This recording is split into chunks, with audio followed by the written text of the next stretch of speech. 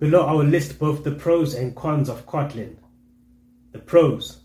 Kotlin is a statically typed programming language that runs on the JVM and can also be compiled to JavaScript. Kotlin is a great alternative to Java for many reasons. Kotlin is more concise than Java. This means that you can write less code to accomplish the same task, which can lead to less bugs and a more maintainable code base. Kotlin has null safety built in. This means that you can't accidentally assign a null value to a variable, which can help prevent null pointer exceptions.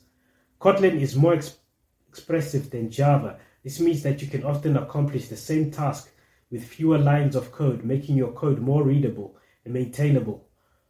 Kotlin is interoperable with Java. This means that you can easily call Java code from Kotlin and vice versa. This can be very useful when you need to use existing Java libraries in your code.